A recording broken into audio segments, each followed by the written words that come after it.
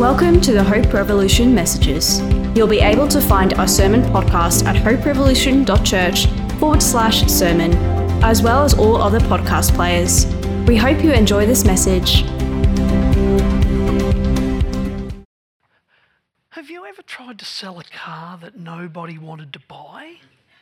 Yeah, I can get. Somebody bought it though. Yeah. Me too. Now, if you're really, really old, like me, you may remember the launch of the Ford Territory, 22nd of June, 2005, right? It was a big deal. And I saw those ads come on TV, right? And at that time, I was kids pastor in a church. So being a pastor in a church back then, you could buy a new car sales tax exempt. Was awesome, right? If you're not, right. Now, also at that time, I was involved in a group that used to tour around primary schools and all that sort of stuff called Glow. And we had this massive tour organised for Eastern Australia. And up until that time, we were travelling around in a car, had a name called Cecil, and it was a little Valiant wagon, right? And you could cram all the stuff in there and you could manage to get there and mostly you would get home. But it probably wasn't going to get us to Brisbane. Why not buy a new Ford Territory? Sales tax exempt. Great idea, right? Yes, great idea. That's what we did. We bought one, big trailer, loaded up all the stuff, headed on off this massive tour. Because, see, you could sell your brand new car once it had done 15,000 kilometres, right? And it was all okay. We managed to do those 15,000 kilometres really, really quickly, which was just as well because we needed to sell it because we needed to buy the kids Christmas presents, right? So we got the car in about the August or something like that, and maybe September, and they'd only come out in June, and we were ready to sell it again before Christmas so we can buy Christmas presents, right? The only trouble was car sales wasn't like a big deal then, right? And so there was no second-hand Ford Territories for sale anywhere except for ours. And so you go back to the car dealer and, of course, they want to give you a pittance for it, right? It's not going that well. And you don't really know where to sell this car because no one had a second-hand Ford Territory. Well, I think it was about the last show for the year, we're at Chelsea Christmas Carols with Glow. And I'd not given up. You can't give up selling a new car when you need to buy a Christmas present. But we thought, well, we'll stick the car down on the highway with the sign for sale, phone number, Sandy's phone number, because I'm at Chelsea Carols, right? Hoping that the car is going to sell. But I've got to say, my idea of hope wasn't really that flash, because hope, you could have crossed that out and inserted not expecting it to happen, right? However, lo and behold, once we'd done our stuff, I called Sandy, or Sandy might have called me actually, and said, guess what? I've sold the car. I'm like, woo, that is absolutely awesome. Christmas is going to come to the Lusk household after all. This is really fantastic. So there were some people who were driving down from Mansfield on their way to the Ford dealership in Ringwood. They should have bought it off us after all. Who saw the only 3-month-old Ford Territory, 16, probably I think it had 17,000 K on the clock by that stage, for sale. And so they called the number and Sandy had done the deal. And by the time we got home, it was all sorted. And that was really, really amazing. But as I said, my idea of hope, it really wasn't that good. But you know what? I want to be this person who's faith-filled, full of hope, all that sort of stuff. But I'm also this human person that at times has been around the block a few times and it doesn't always work out exactly the way that I hoped it would. But you know what? I'm not alone. In the Bible, it mentions, believe it or not, hope is mentioned 180 times, I am led to believe. And with really mixed context. I'm going to read you a few. Job, chapter 30, verse 25 to 27. Have I not wept for those in trouble, Has not my soul grieved for the poor? Yet when I hoped for good, evil came. When I looked for light, then darkness came. The churning inside me never stops. Days of suffering confront me. Well, we're off to a really fine start there, aren't we? Of course, the Psalms, David, he's like the Prince of Hope, isn't he? Psalm 31, it says, "Love the Lord, all his faithful people. The Lord preserves those who are true to him, but the proud he pays back in full. Be strong and take heart, all of you who hope in the Lord." I like that one a bit better. Isaiah, "Even youths grow tired and weary, and young men stumble and fall, but those who hope in the Lord will renew their strength. They will soar on wings like eagles. They will run and not grow weary. They will walk and not be faint." That's one of our favourite ones, isn't it? Yeah, I like that one too. And then in Romans, it pretty much gives us a bit of a definition of what hope really is. Chapter 8, verses 23 to 25. "We ourselves who have the first fruits of the Spirit groan inwardly as we wait eagerly for our adoption to sonship, the redemption of our bodies, for in this hope we were saved." And then really comes the definition. "But hope that is seen is no hope at all. Who hopes for what they already have? But if we hope for what we do not yet have, we wait for it patiently." It's like the good things we haven't yet seen, isn't it? That's what these guys are going to be bringing this week on camp. You know, we've got all the Southern Cross shirts. We better, talk a bit about that, hadn't we? They're bringing hope. They're bringing hope, all that good stuff that a lot of these kids haven't yet seen.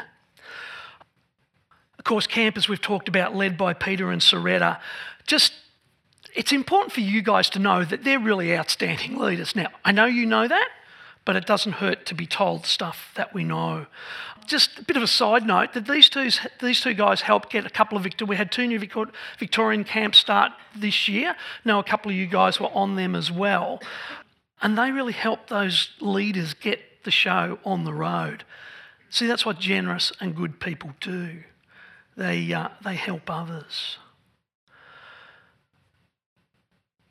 I reckon it's one of the things in regards to hope, and I'll just read the definition again. "But hope that is seen is no hope at all. Who hopes for what they already have? But if we hope for what we do not have, we wait for it patiently." The kids who are coming, they'll be full of hope. Their expectation will be high, as we've said. They're getting ready for the best week of the year. They just haven't seen it yet.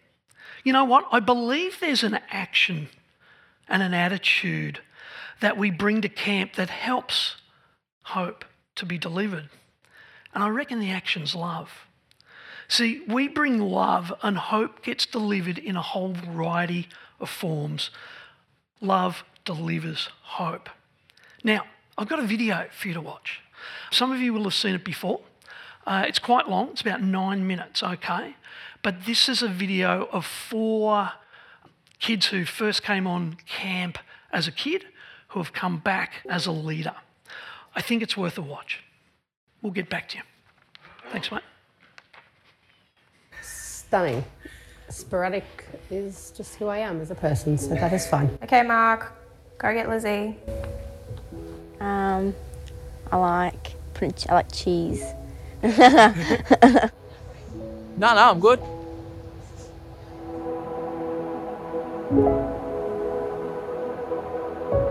Statistically, I should be dead by either my own hand or by my mother's hand, or I should be in jail. I am in like a 0.1% that no one actually expected me to survive.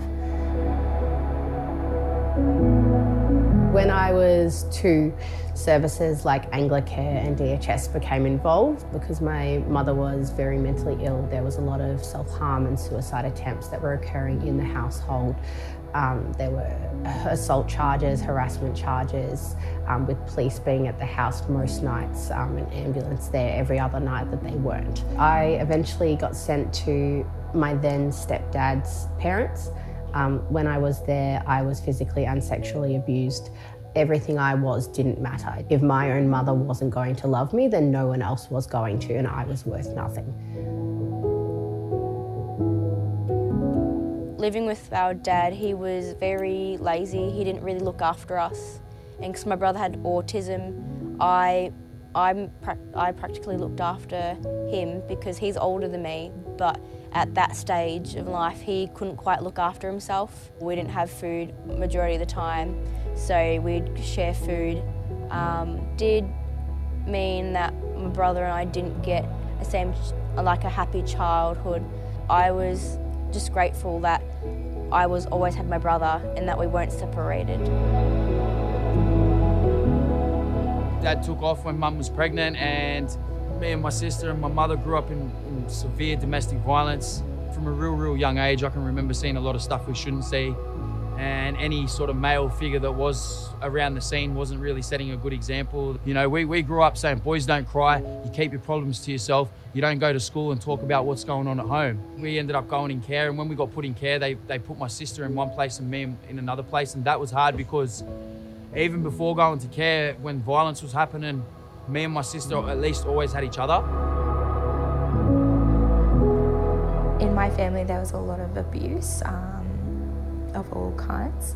The earliest thing I can sort of remember is my brothers being taken away by child services. It kind of affected the perspective that I had on the world in that I was kind of afraid of grown-ups. I was worried that people wanted to hurt me, or that I would be taken away from my mum or my sister. That was probably my biggest fear, is leaving my little sister. Just the thought of being separated from her after my brothers left was scary. I didn't want to be alone, but I also didn't want her to be alone. Yeah.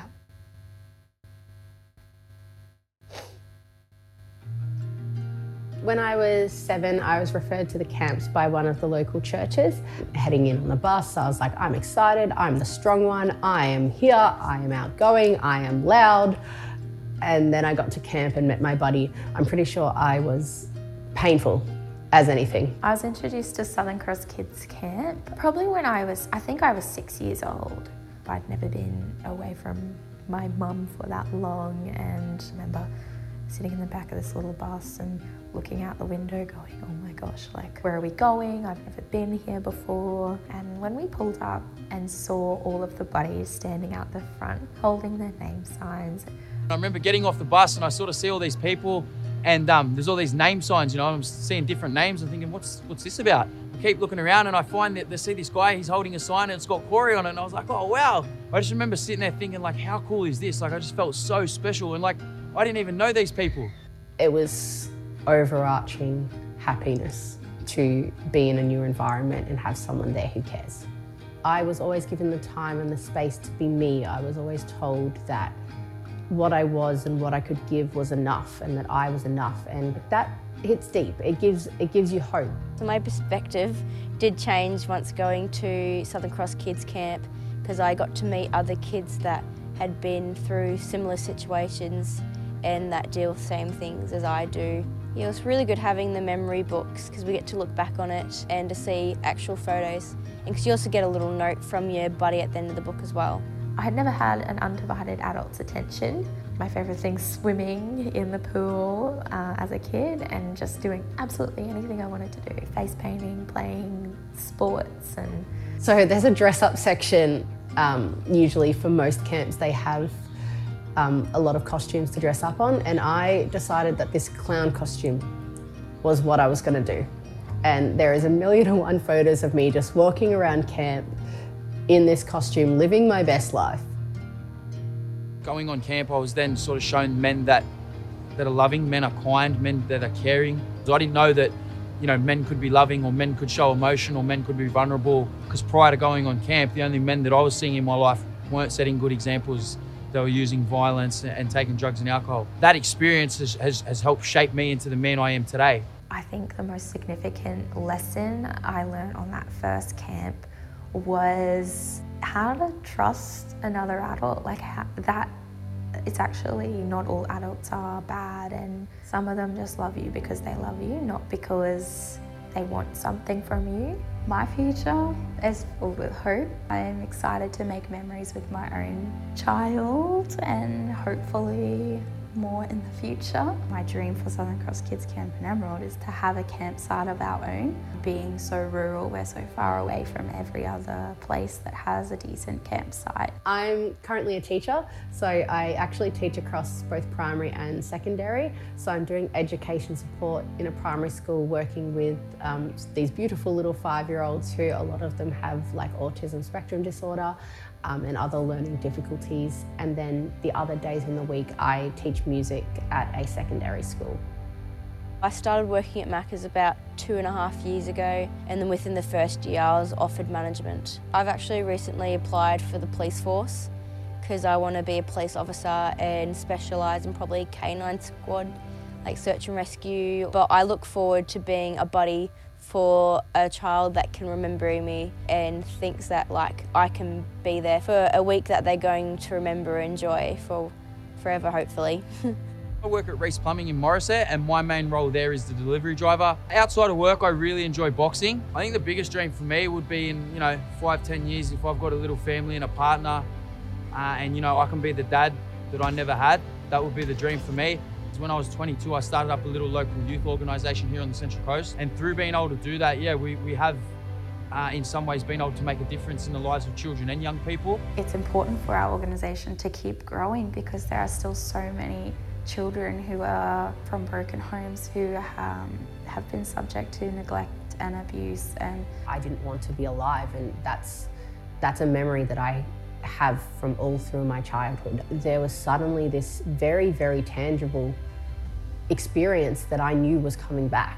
We're not going out there to save every kid, but just to plant some seeds and let them know that there is another way out. There is a light at the end of the tunnel. The reason I have so much passion now today to want to help kids and young people is because of the love and the care and the compassion I was shown as a young boy at Southern Cross Kids Camp. It doesn't fix or change your situation at home. They can't take you out of that, but they can take you for a week and give you this beautiful week of happy memories, especially for children like myself who don't get a lot of happy memories at home or just a chance to be a kid.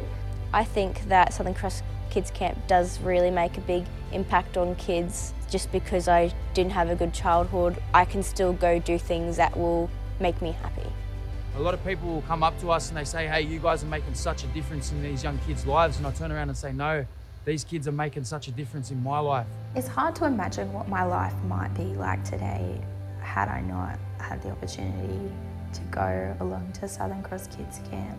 I don't know what my life might look like, but I don't think it would be nearly as beautiful as it is today.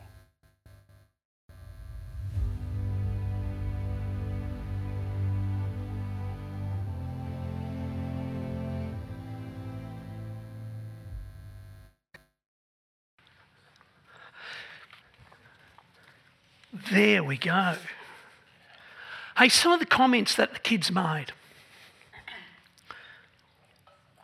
Celeste said, if my mother wasn't going to love me, then nobody else would. But see, camp changed the perspective. There was someone who cared and gave her hope.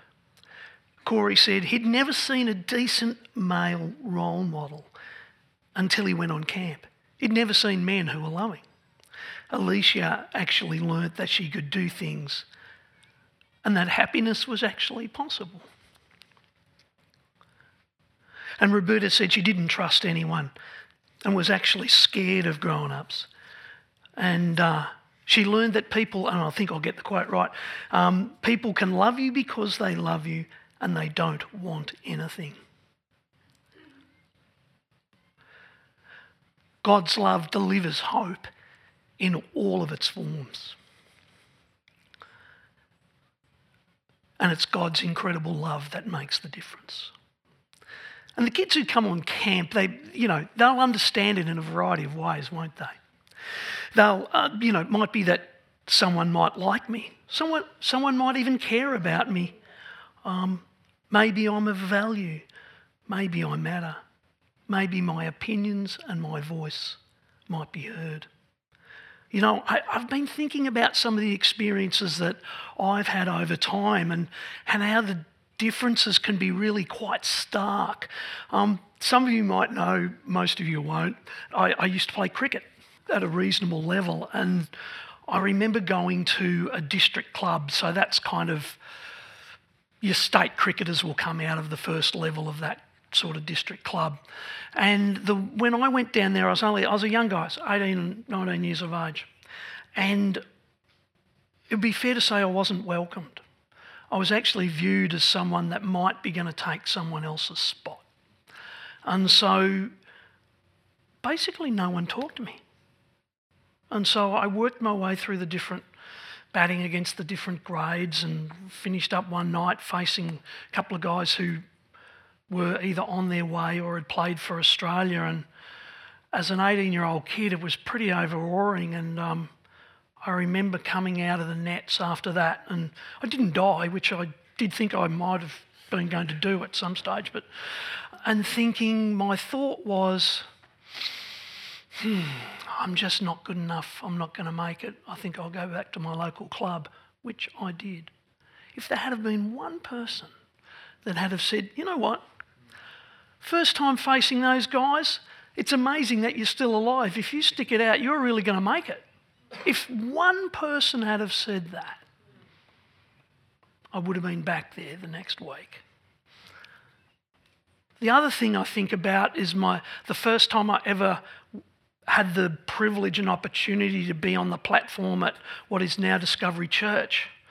I can remember standing behind the thing that used to stand behind, and I was doing the announcements, so I was doing something, and I can't remember what it was, but I remember I was terrified, absolutely gonna die, similar to cricket.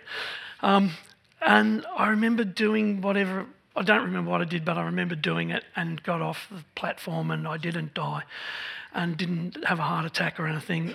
But I was pretty ordinary, I think it'd be fair to say. But I got a note from the lady who was like head of all the staff, and that at that time I wasn't on staff or anything. And it was just a little post-it sized note that said, you know, how well I'd done, and, you know, that it was really good and there'll be more to do, sort of thing. And I kind of thought, maybe, just maybe, there might be a role to play in the future. You know, that simple little note, that act of love and kindness brought life to me. And the other one, just, you know, I did take my bat and ball and go home. It's kind of interesting. Now, I get that not everyone here this morning is going on camp in a couple of weeks' time, and that's fine.